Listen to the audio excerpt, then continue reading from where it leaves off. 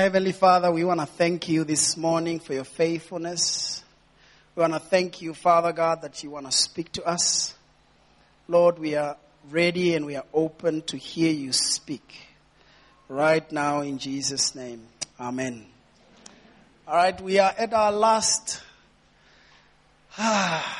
It's so sad when you are leaving the book of Ephesians. Not living, but when we have to stop talking about Ephesians on a Sunday morning. But just a quick detail about the book of Ephesians is divided into two sections. The first section is who we are in Christ. Now, the second section is how we live in Christ. So that begins from chapter 4, which was the part that Pastor Chris dealt with last week. How we live in Christ. And verse 1 of chapter 4 begins by saying, please can you give us that? Just the verse 1 of chapter 4. It begins by saying, thank you. It's coming. Praise God. Praise God for things that is coming. It's good stuff that is coming. Okay. As a prisoner of the Lord, then I urge you, or I beseech you, to live a life worthy of the calling that you have received. So this is the first part of the scripture that actually breaks open to the second part of the whole book. Okay? It says, as a prisoner of the Lord, then is basing everything that he said in the first part of the book. As for the fact that this is who you are in Christ, then I urge you to live a life worthy of the calling that you have received. This is what you have received in Christ Jesus. This is who you are in Christ Jesus. So therefore, live as such. Okay? And so, this is where we are. This is now the beginning of chapter 5. It continues to tell us in detail as to what those things are. Now, I must confess that this is not your kind of sermon that will make you feel good in that way that you thought you were going to feel good this morning. This is the word of God that is coming very sharp and very straight to challenge, to help you, to encourage you so that you can live like a Gentile who is not lost, but who is now founded in Christ Jesus. This word, you need to understand that Apostle Paul is speaking to people who have never heard the gospel before. These are believers who have only now realized that they have a plan. I mean, God has a plan for them. They are founded in Christ Jesus, but they are living in their own world ways. They are living like pagans. They are living in their own traditional ways of thinking. But Paul is now challenging them to say, now that you are saved, now that God has brought you into his family, this is how you live as Gentiles, as God's holy people, as his royal priesthood, a people belonging to God. Okay? So he continues to break it open. Give me chapter 5 verse 1. First, before we go there, let's just go to the subdivisions. Thank you. So what we're going to look at now, it's the 4 subdivisions of the last part of the book. Ephesians chapter 5 verse 1 to 7 says, imitate God. So God is that kind of a leader who does not just want to tell you what to do, but he shows you an example. And then he says, you see what I'm doing? So just do exactly that. Imitate me. And then Ephesians 5, 18 to 14, it says, 8 to 14, it says, walk as children of the light. Because this is where you belong. This is who you are now. So this is how you walk. Okay? Walk as children of the light. Chapter 5, verse 15 to 6, 9 says, live wisely and responsibly. Okay? So those are the different subsections that you will see. And then the last one, of course, we all know about Ephesians 6. Okay? We all know about those moments where you wake up, before you wake up, you say, I put on the breastplate of righteousness, the helmet of salvation, the belt of truth. You know, all these things that we used to practice in order to understand that the life that we are living, we are in war with powers and principalities. And so that's the battle that concludes the book. So the first part, imitate God. Follow his example. It's amazing. Give me the first verse. It says, follow God's example. Therefore, as dearly loved children. It's one thing when someone giving you a command and there is no love in it. But when someone speaks to you in love and says, this is what you do, my love. You with your heart you do it. There are some families where the children don't do things at home, but when they're at the neighbor's house, they do everything. They wash the dishes and they do everything. You find a child carrying a plastic of the garbage, taking it to the bin, and then you're wondering, isn't that my child?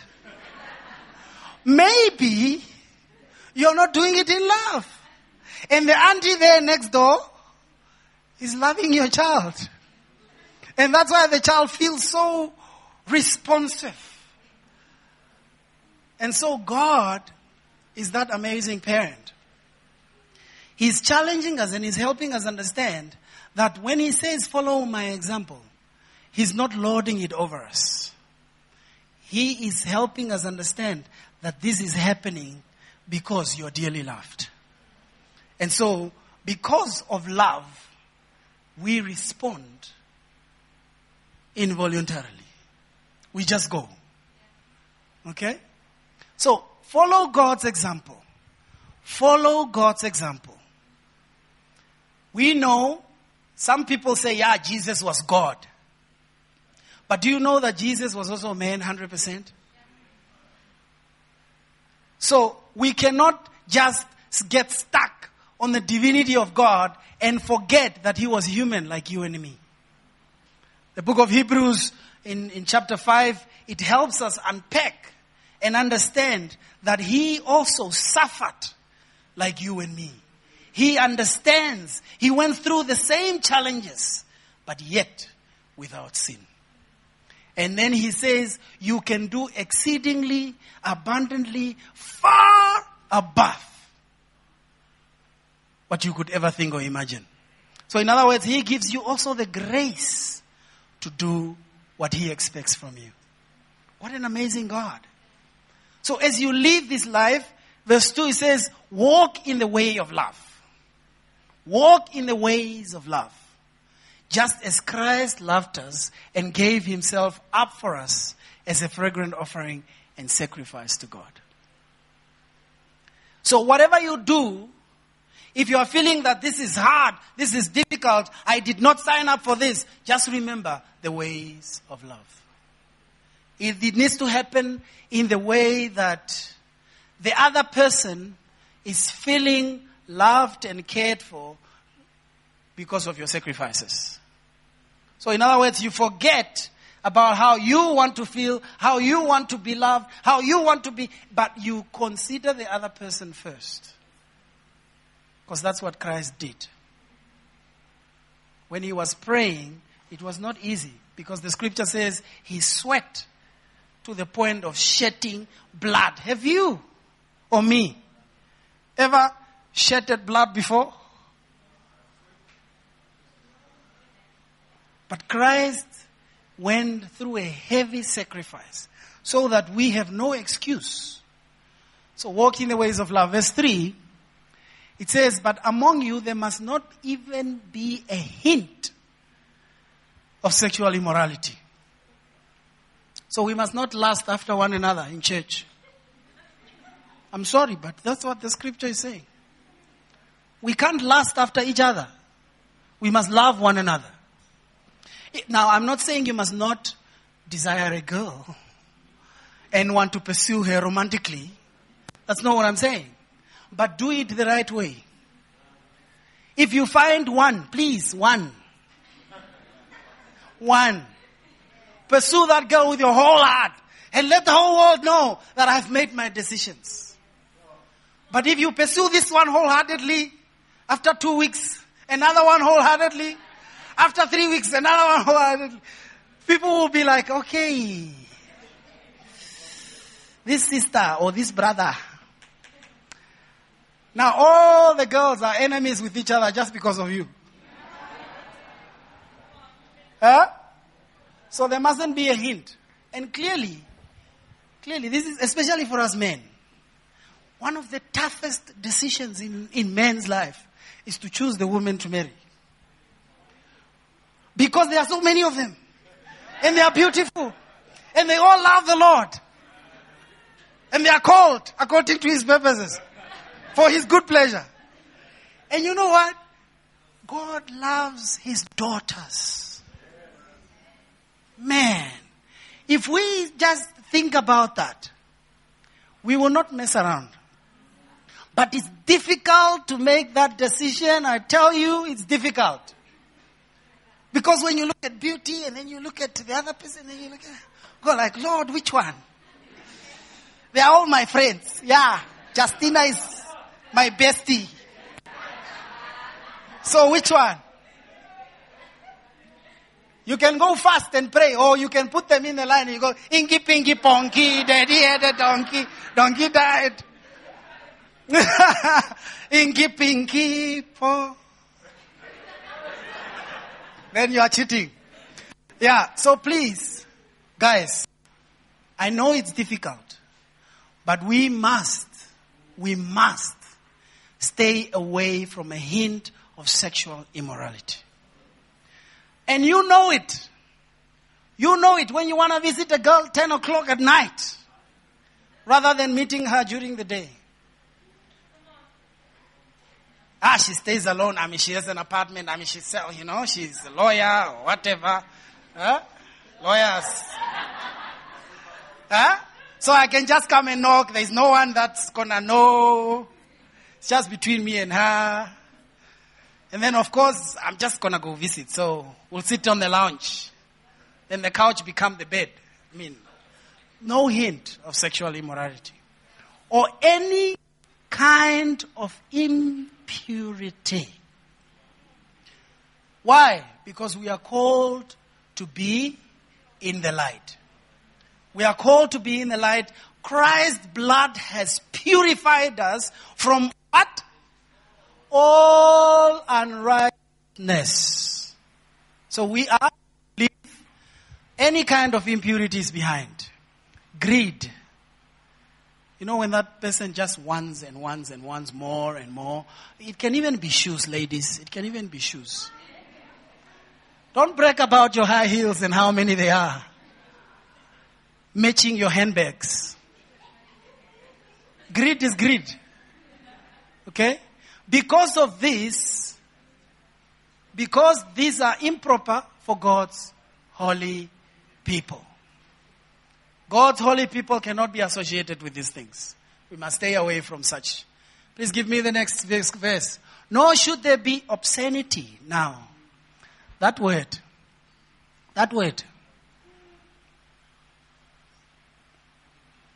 You know, there are people who plan to just say stuff that will just make you think, what does this person think about me?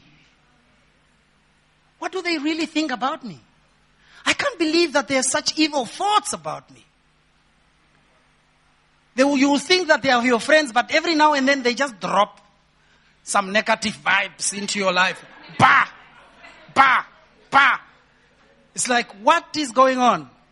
The children of God are not supposed to be found saying all kinds of things that hurt others. We are not those kind of people. Foolish talks.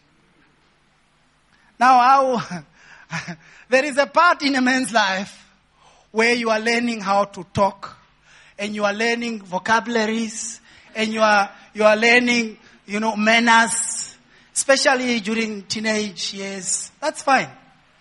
We can keep up with you. But there need to be a time where you need to grow up. You can't just keep having foolish talks all the time. They're just foolish talks. foolish talks. That every time when you open your mouth, people just go like, hey. We can't. We must be mature. We must be mature. Sometimes when I listen to little kids, I'm more embarrassed. I'm like, what? How old are you again? No, I'm 5. Wow. I'm really finding nowadays children more mature than our adults. I'm like, is the world getting better or what? Maybe people are just becoming better and better. But the old people are dying out like the Israelites. And when we have the Joshua generation to enter into the promised land. Maybe. But these kind of things cause joking. I came across a scripture in the book of Proverbs. Now I forgot the reference. 26 verse 18. Please put it up. Proverbs 26 verse 18. Aha! Rekabasity. Put it up. Proverbs 26 verse 18. Like a maniac shooting flame arrows of death. Continue. Is one who deceives their neighbor and say, aha. Huh? Huh? Like you are being compared to a maniac. You know, like this is not, don't think about those WW crazy people. Think about someone who is really crazy, who just takes an arrow and just shoot it into a neighbor's house. A flaming arrow. And then, when the other person is hurting, come on, what's up with you? I was just only joking, man. Really? We can't do that. We can't do that. Give me well, let's go back to Ephesians. We can't do that. We can't do that. Ephesians 5. Thank you. We can't do that. We can't joke and joke and joke and keep joking. We are hurting other people. We are hurting other people. Yes, no, are we not supposed to have fun? Is life not fun anymore? No. There are other ways of having fun. Nor should there be obscenity, foolish talk, or curse, joking, which are out of place. You see, these kind of things is those things that we have to really be very creative. Some people are very creative about, or everybody. Everybody is creative about these kind of things. And then you expect people to laugh with you. It was just meant to be a joke. No. Stop it. These things are out of place. But what should we do? Rather, we must give thanks. Like in our hearts, there must be thanksgiving. When you give thanks, when you are full of gratitude and praise and thanksgiving, people see that you appreciate life in its most simplest form. I met a sister from Malawi, and I've never met someone like that before. And this person, she is very thankful every time. She's one of those people who will just say, yeah, no, I thank you. Yeah, no, thank you. Yeah, no, I thank you. I thank you. Yeah, thank you. First, I used to be annoyed with this person. I was like, what's wrong with you? Why are you always saying, no, you don't have to say thank you now. No, please stop. But then I realized, when I came to this scripture, it says, but rather, give thanks. So out of your mouth, if there is nothing else that is upbuilding, that is good, that is praiseworthy, just say thank you. Thank you. Thank you. Thank you. And that should not just be from the mouth, but it should be an attitude of the heart. It should be an attitude of the heart. And when it is an attitude of the heart, people will see that you are genuine. And they will appreciate you because you appreciate them.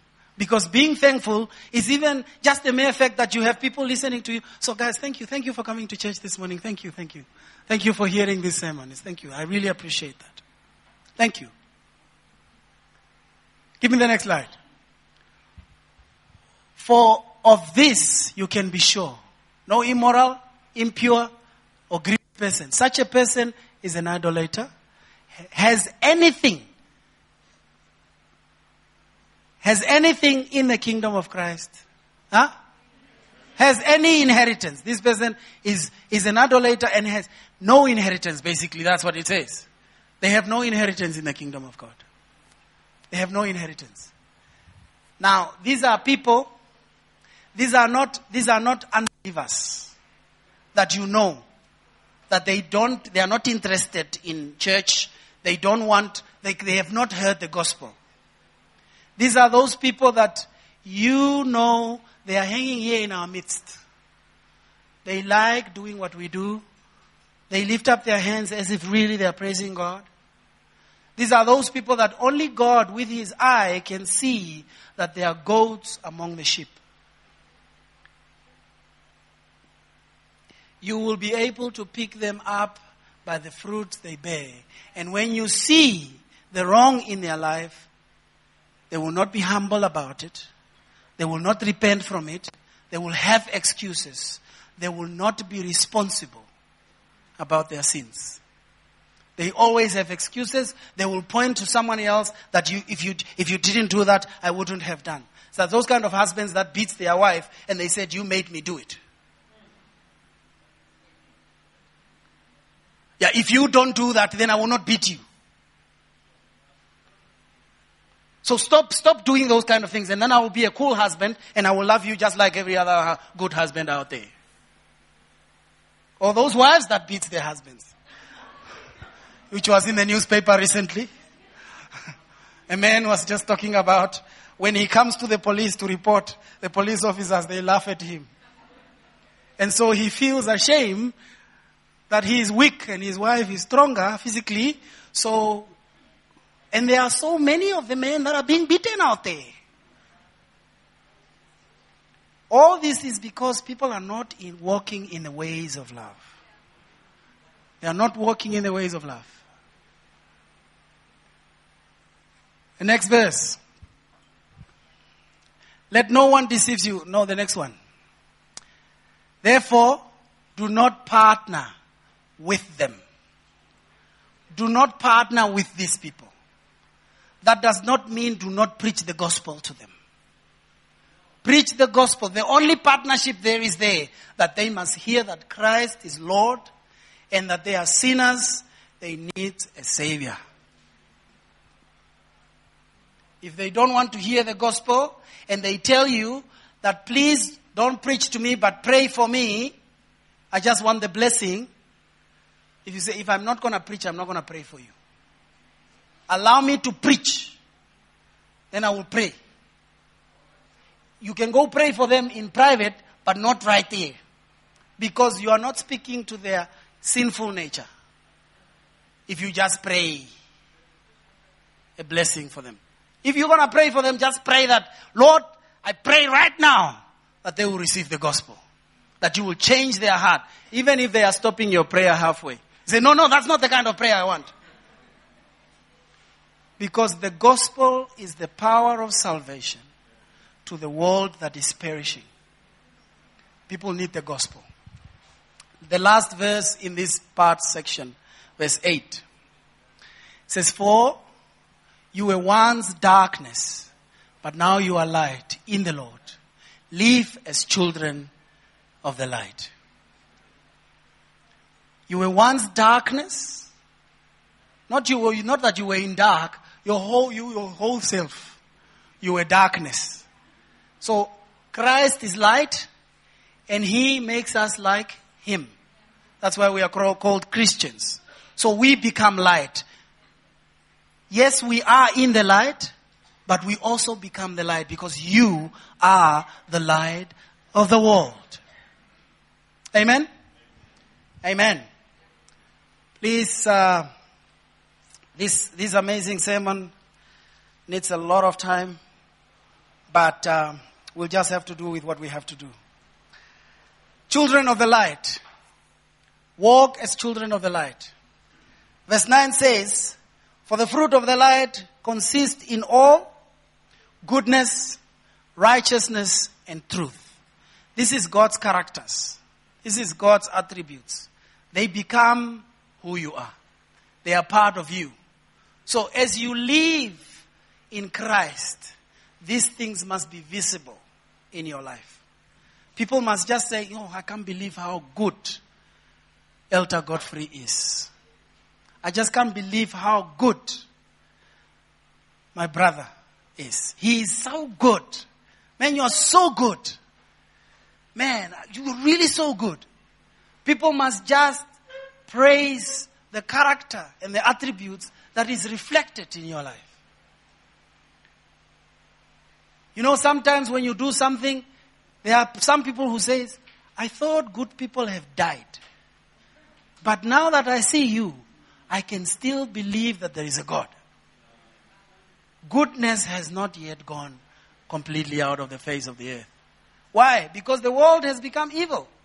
And the scripture continues to say, the days of evil are approaching. So it means people are surrounded by evil around them. But as soon as you are there, the light needs to shine that the hope in the people's lives is brought back. That's the purpose of the believer among the heathens. That's the purpose of the believer. Find what pleases the Lord.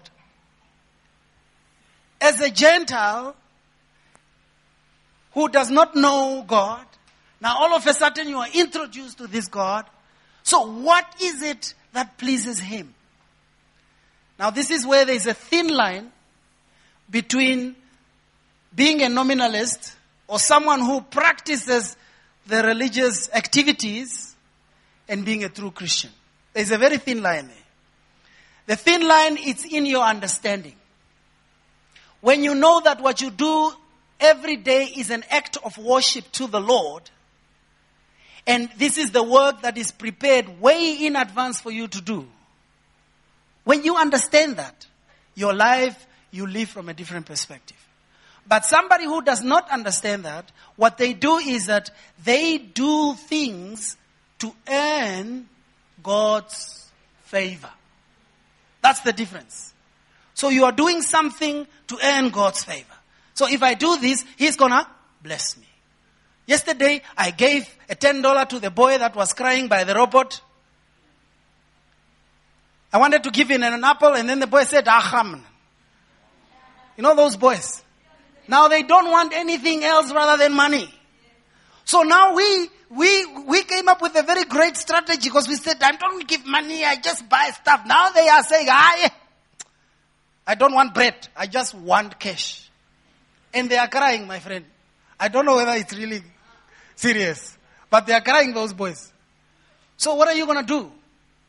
We need to regroup now and say, should we find another strategy, or should we just give that money and get it over and done with? Because the day will come when Christ will say, I send you someone. Or I was there and I was hungry and you did not give me anything. So we need to think now. This is where you put on what pleases the Lord in this situation. You need to find out what pleases the Lord. Yes, as a believer, you need to live a holy life. That is no question asked. We touched on those improper things. You understand that? But now, continuing in a life of being in Christ, how does that look like on a daily basis? Loving people who don't love you. It's like throwing a stone in the water and you don't hear the sound back. It's like, did it land or is it still...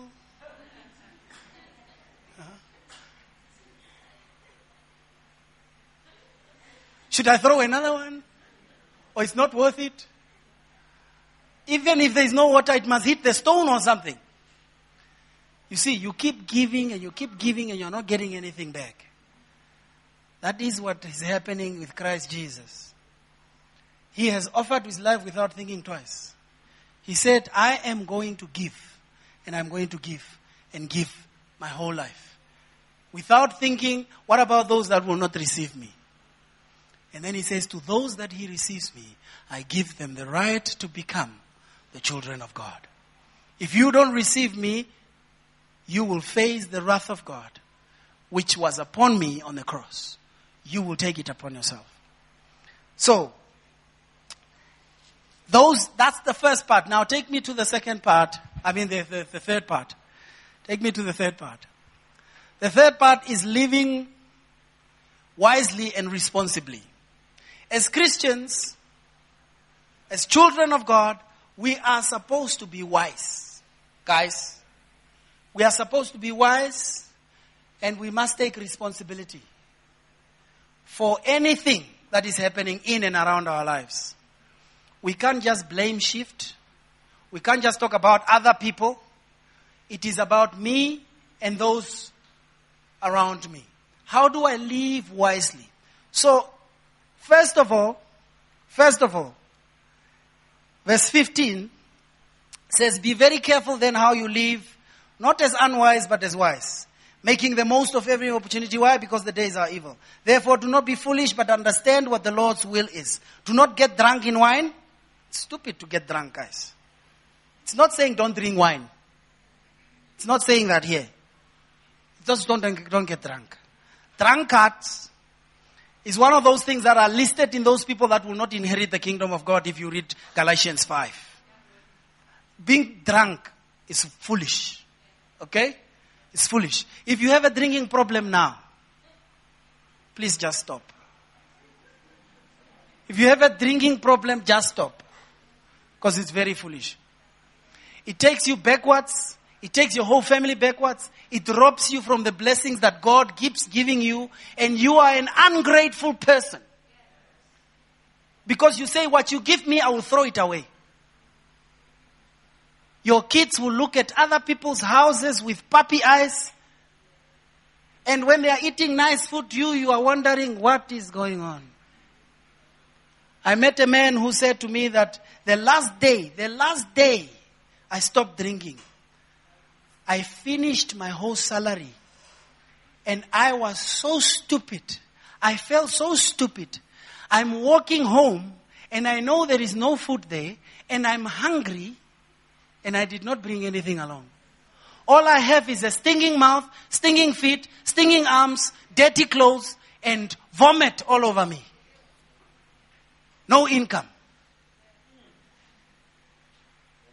You see, it's foolish to get drunk in wine. And the bad thing about it is you get hooked. You get hooked and there's a demon there. You'll never let you go.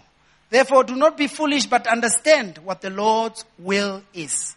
This is a double emphasis about understanding the will of God. First, you must look for the will of God, search for it, and then you must understand it. You must understand that. So it's one thing to know about that will. It's another thing to put it into action.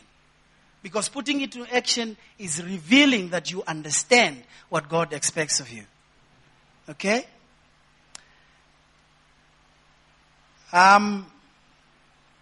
Speaking to one another with psalms, with hymns, and songs from the Spirit.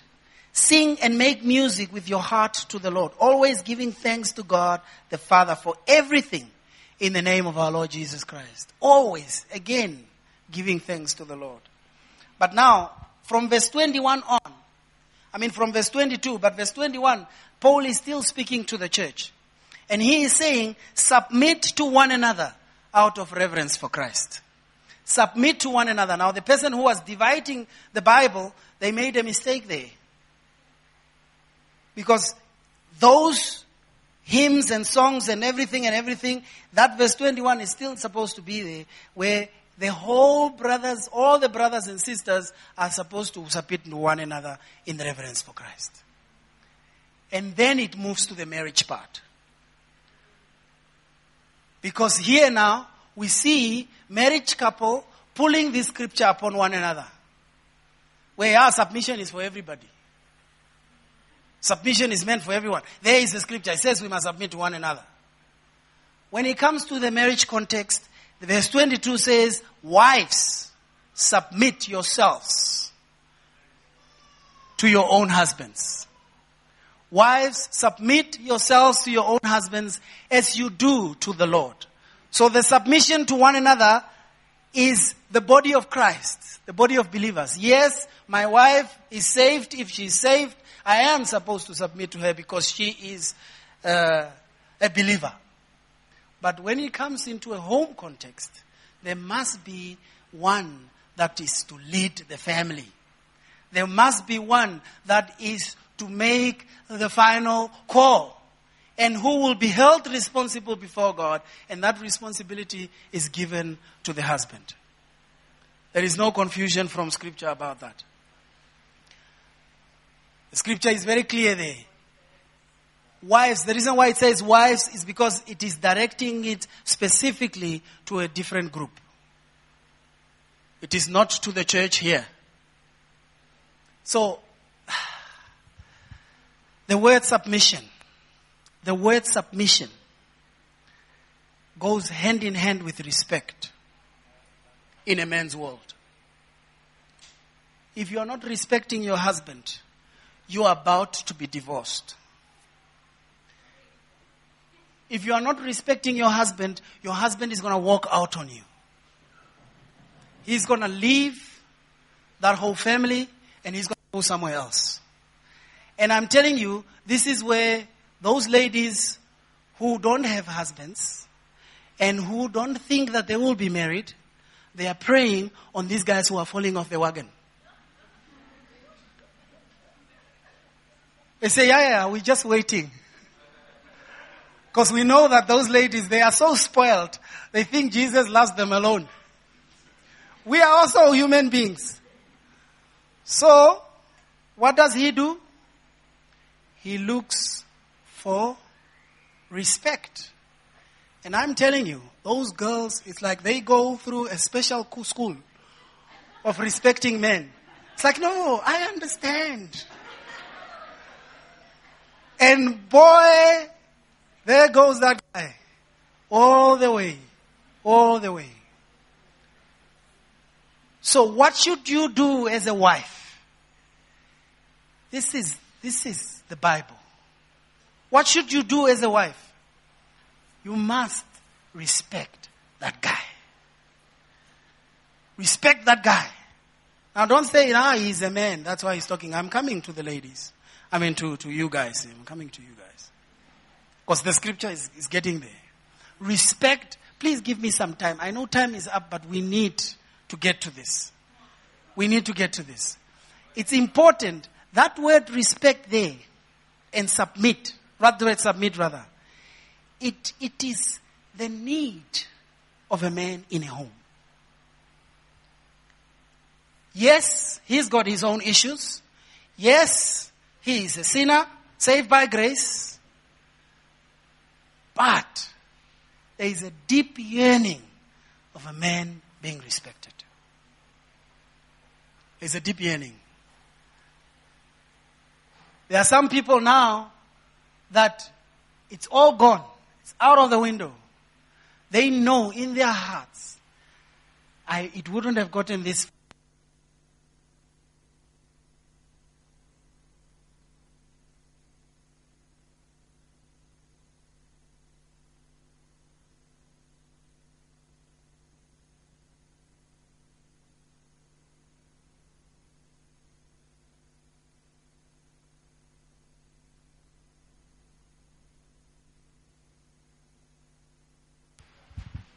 Wonderful. Thank you, Sven. Thank you, Mark.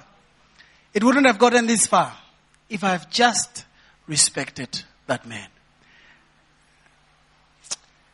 This is the man's part. Just bear with me. For the husband is the head of the wife, as Christ is the head of the church, his body, of which he is the Savior. Now there is something about a desire in a man's heart to protect, to provide, to be there for his family.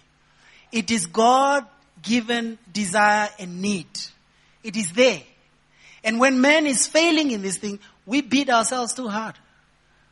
We know that. We don't need even to be preached. We don't need a sermon about it. We know that. When we are falling short, we know. It's in our heart. It's there. It's a God-given intrinsic value in a man. To love, to care, to provide, and to protect. And so, men don't need to be reminded about who they are and what they are supposed to do. They don't need a reminder in that. Because the moment you remind, you don't know when to stop. You keep going and going and going, and then he's talking, now you are nagging. No, I'm not nagging, I'm just reminding you. And then things get out of hand. And then you think, when he come, I will just remind him this last time. And then he's out. And then 2 months you have not spoken about the heart-to-heart issues. And the issues have piled up so much. It's important to submit and to respect your husband. There are things that you need to decide, the two of you.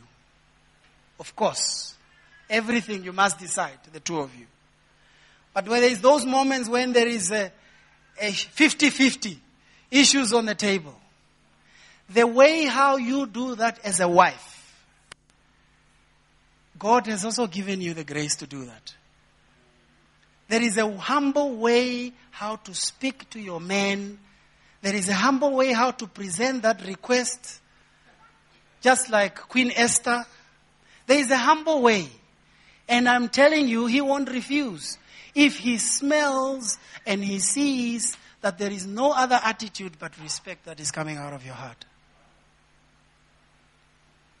And unmarried ladies, please learn now.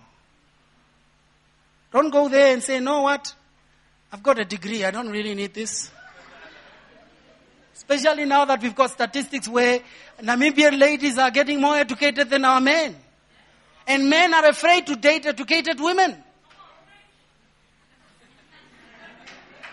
So all the educated women are hanging there and they are single and they think that the moment I date this lady, she's just going to pull her check on me. Who's paying the bills here? And I'm telling you, men don't want to hear those kind of things. They don't want to hear those kind of things. The moment you play that card, you have lost that guy already. He's gone. So respect comes in amazing. And I've seen amazing ladies, like my wife. I mean, she's amazing. I'm telling you, when that woman found me, I was, it was nothing. It was tough, man. But I'm telling you, she never, up to this day, she never mentioned that she is earning what. She brings her money home and we sit together and she submits it to the Lordship and we decide together.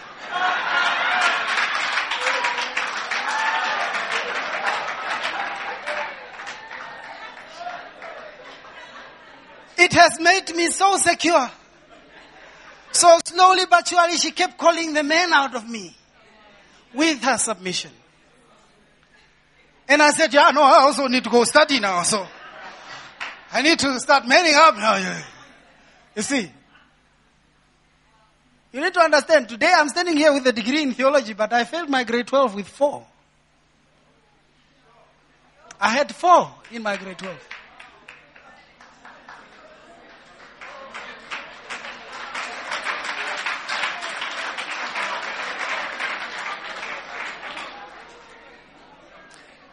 I came with my statement of result.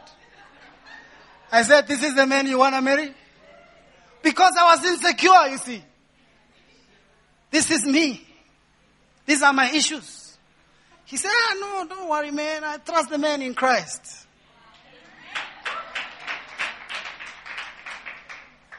And now the issue of our salary, income, it's the issue of the past. The Lord is good when you meet a woman of the Lord. So, women, submit. Speak to him through submission. Minister to his heart by the way how they used to do it those years. You never hear those grannies of ours. You never hear them talking back to the man. Yeah, but. You know what but does? Everything you said is not important, but what I'm going to say now is what needs to stand on the table. So it cancels everything that was said before. So the moment that happens, a husband receives someone who does not care about what you feel. I just want to put this thing on the table. And nowadays they cry, ladies. Now in an African culture, if a woman cries, then there's a big problem. No, I don't want you to cry. Okay, let's leave this story. Let's just leave the story. No, I just want us to talk. Oh, we can't just talk about it. Because you are crying now, you see. You are also shouting and raising your voice. So these are the kind of things.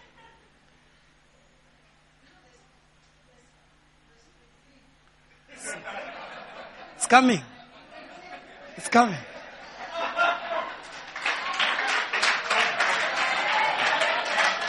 It's coming, Hilda. It's coming. Just submit to Philip.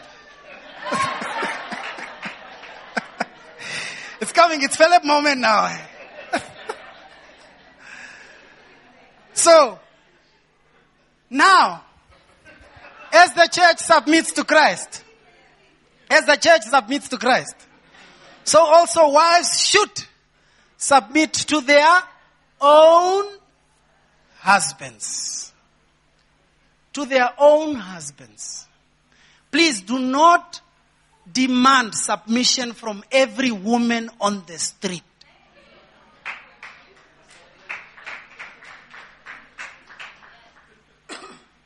The Herreros specifically have a problem with this one. I'm a man.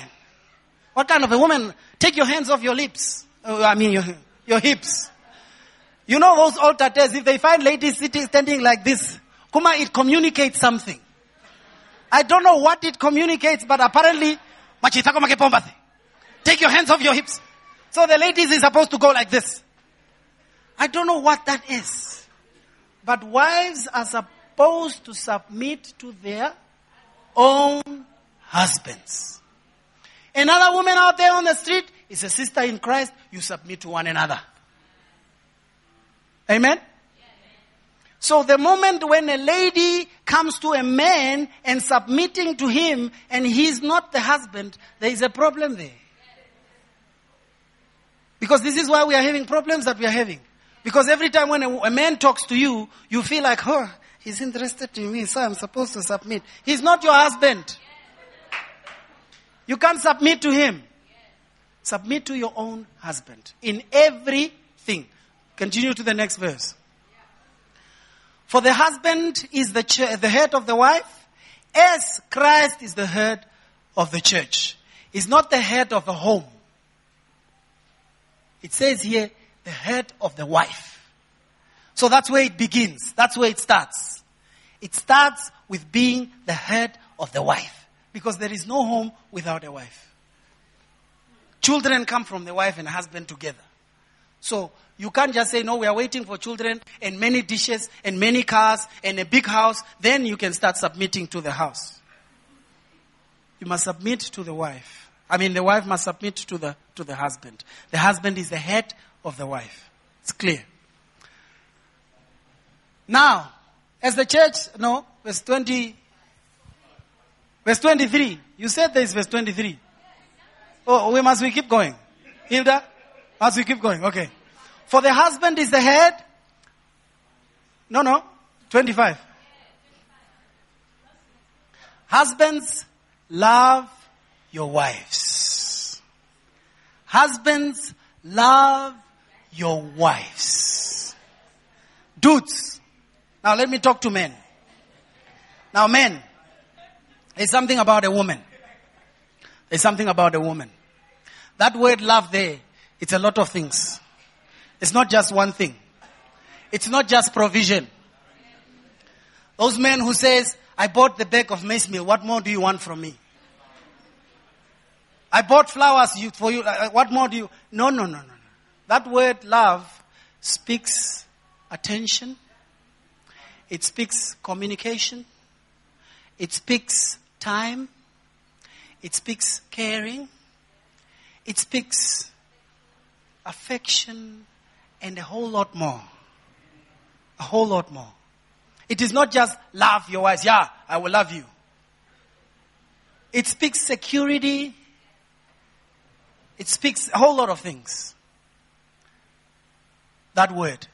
So we are supposed to sacrifice the things that doesn't come so natural to us. We must sacrifice so that they can receive.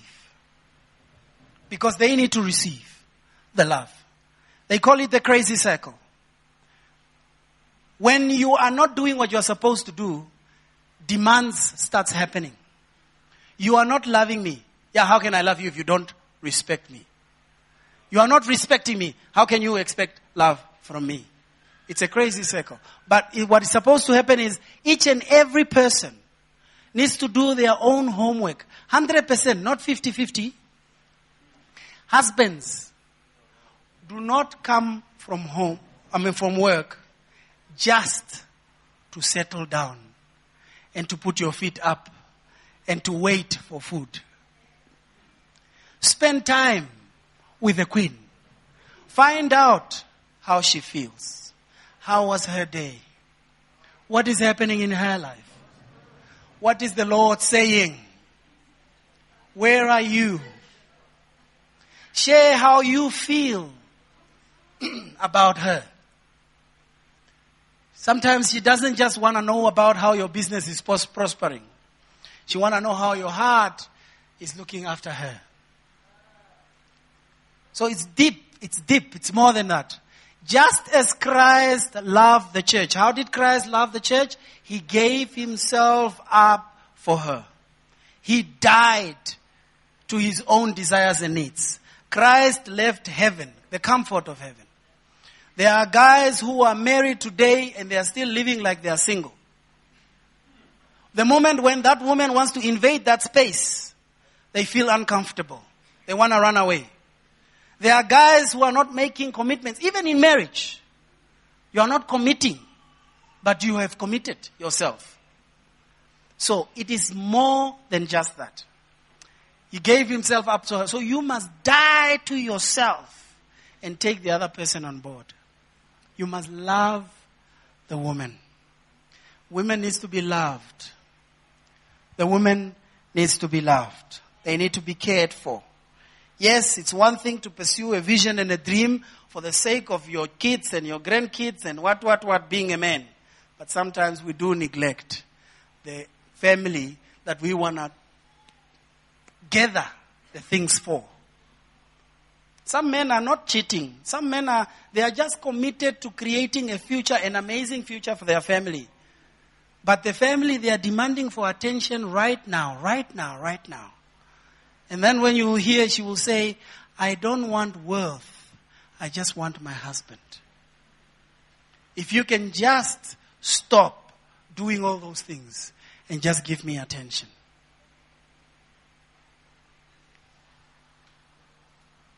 It's a serious sacrifice.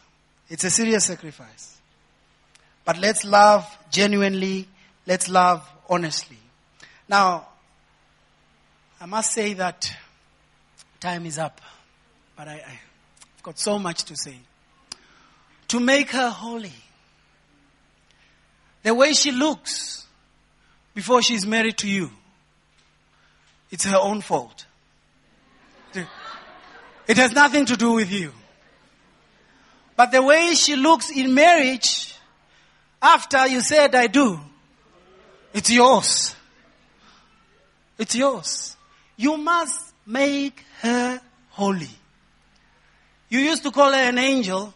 Now she is the other person. What happened to the angel part? Has the angel lost the wings? And who is to be blamed? You must make her holy. How do you do that? Cleansing her by the washing with water through the word. You are a priest and a prophet in your own home. You need to speak the truth of God's word into her life. You need to preach, but not preach. Is he speaking the word of God to her? reading the scriptures to her, helping her unpack some of the things. Some of the ladies are even better than their husbands. But it is your role to wash her with the word, to make her holy. We are not supposed to go out there and just discuss about our wives and talk bad about them. We are to protect them, to make them feel whole and complete. Yes, in Africa we do things differently. People are very passionate here in Africa. People raise their voice when passion kicks in. But that doesn't necessarily mean that they are angry with each other. Also, people deal with marital issues differently. Some people, they shout. So get in a car, drive, without the whole world hearing your problems. Ne? Don't tell me what. No. Get in the car, go shout at one another. If shouting helps, go shout at one another. But if it is also a thing where you have someone who doesn't shout, someone shouts, try to understand how each and every person works and operates. But the most important thing is, as soon as communication is not happening in marriage, done. Communication is key. And women feel secure when the husband communicates. It communicates love. I remember my wife something that she used to say at the beginning of our marriage. She used to say, penny for your thoughts. Because we are very intrinsic individuals, men. We sometimes tend to think about a lot of things, but when we are asked what we are thinking about, we say nothing. But she would love to know what you are thinking. And when you look at the person, you can really see this person is in deep thoughts.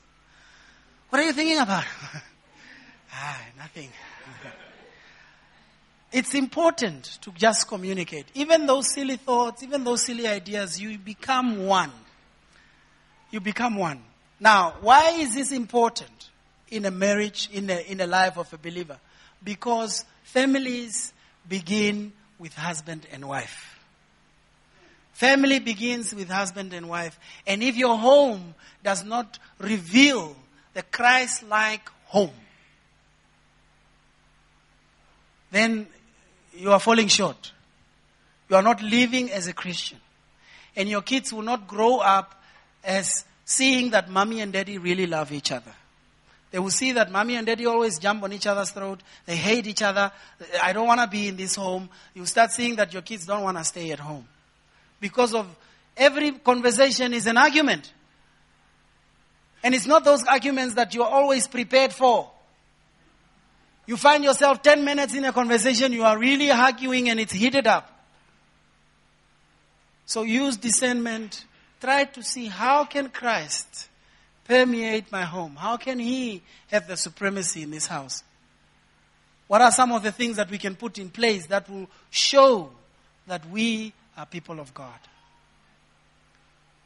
And he continues to speak about slaves and masters, that slaves must not, or the work, if you are an employee in today's term, you must not work in such a way that you are only wanting to please your boss.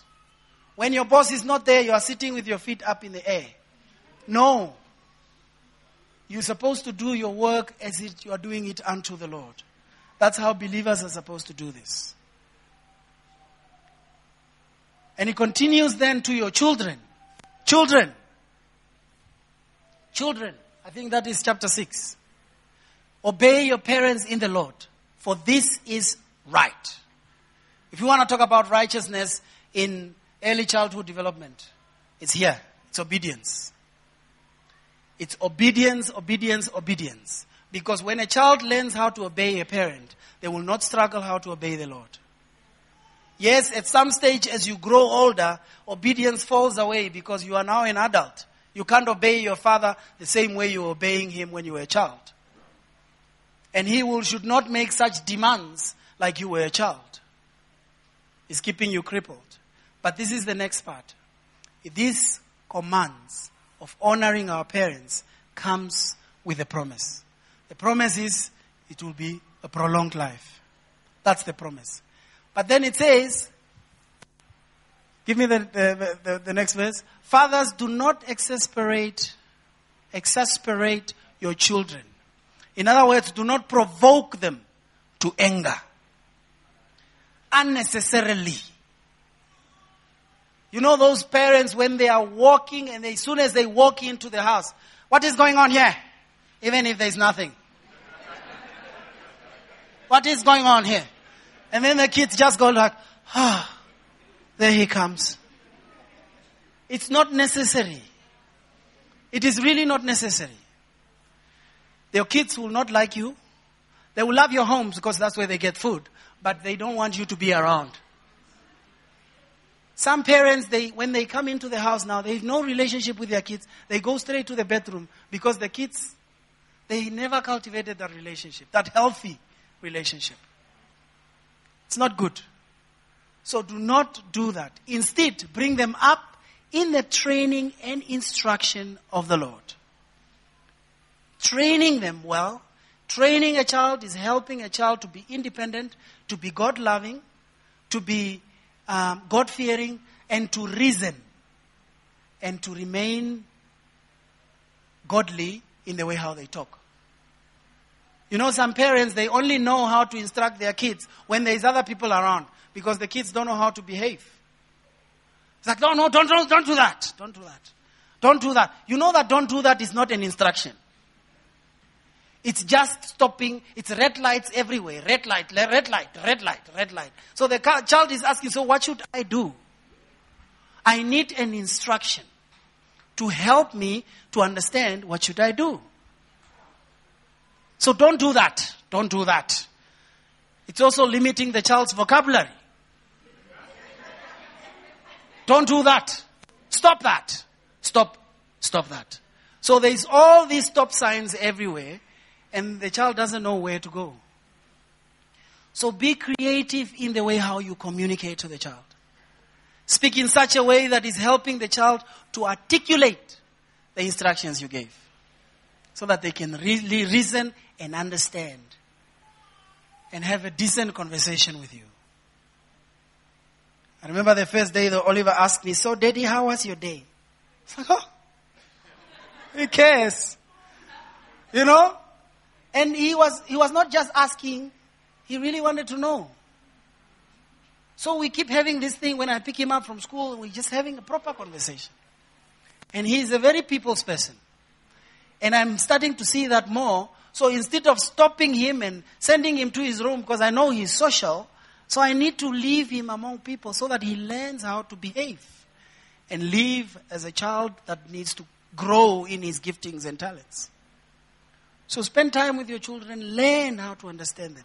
Don't just provoke them to anger all the time. Bring them up in the actions of the Lord. Next one. We are almost done. Okay. That one we have spoken. The next one.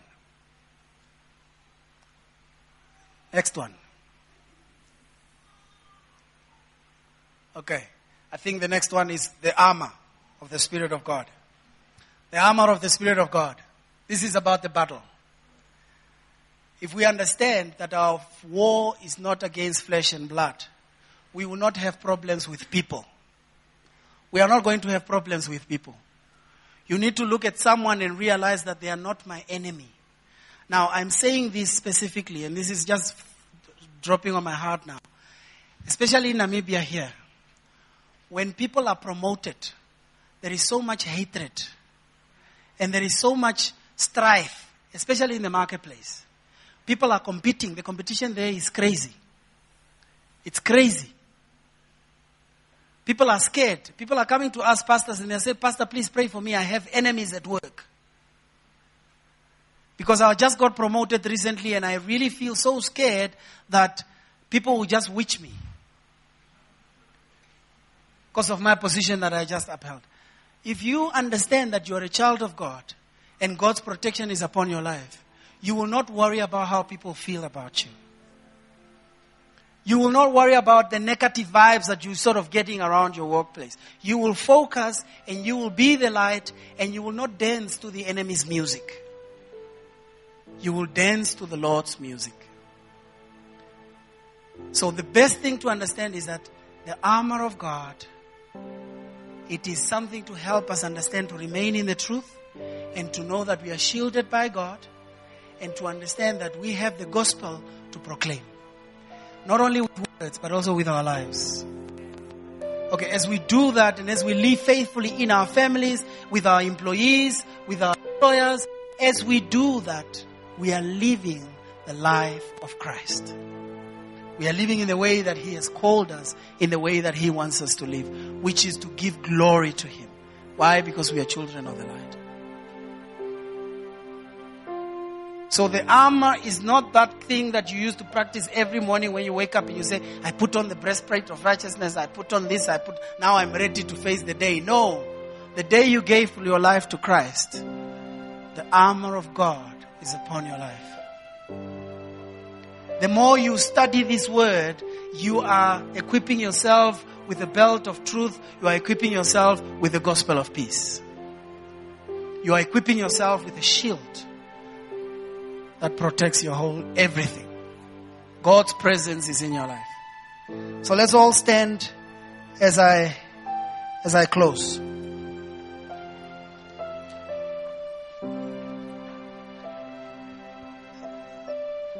Live as amazing children of God.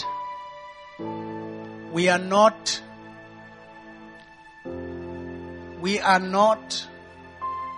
in darkness any longer. We are not darkness any longer, but we are people of God. And our lives is supposed to reflect that fully. Lord, we ask that you will protect us. We ask that you will teach us. Thank you for this amazing word of Ephesians. Lord, we pray that you will help us to understand so that we can live a life worthy of the call. Lord, that day will come when you will look at us and say, well done, good and faithful servant. Because we have been walking in your footsteps. We've been walking in your ways. We ask you, Lord, to be with us. We ask you to guide us. We ask you, Lord, that you will prosper our families. Lord, where there is things that we have done that have damaged our relationships, be with our family members, our extended families. Lord, help us to make right. Lord, you say that we must forgive as you have forgiven us. May we live a life of forgiveness and follow your example of forgiveness that you have given us on the cross. Father, we pray for life and blessings and peace in our marriages. We pray for the love of God. We pray for the submission of God between husbands and wives. We pray, Lord, that there will be peace and that there will not be war in our families. We speak that gender-based violence will stop in this nation. We pray, Father God, that you will help the men of God and the women of God in this room right now to continue being the light and to change the statistics in this nation. Father, we pray that children will not run away from their houses and become street kids, but out of love they will be nurtured. We pray that people will stop demanding resignations just because they don't want to submit and serve their bosses and do their work as if it is unto the Lord. Lord, we bless them. We bless each and every one in this church. We bless them. We pray that we will live wisely and responsibly in Jesus' name. Amen. Go with God. Love your families. And submit to the body of Christ.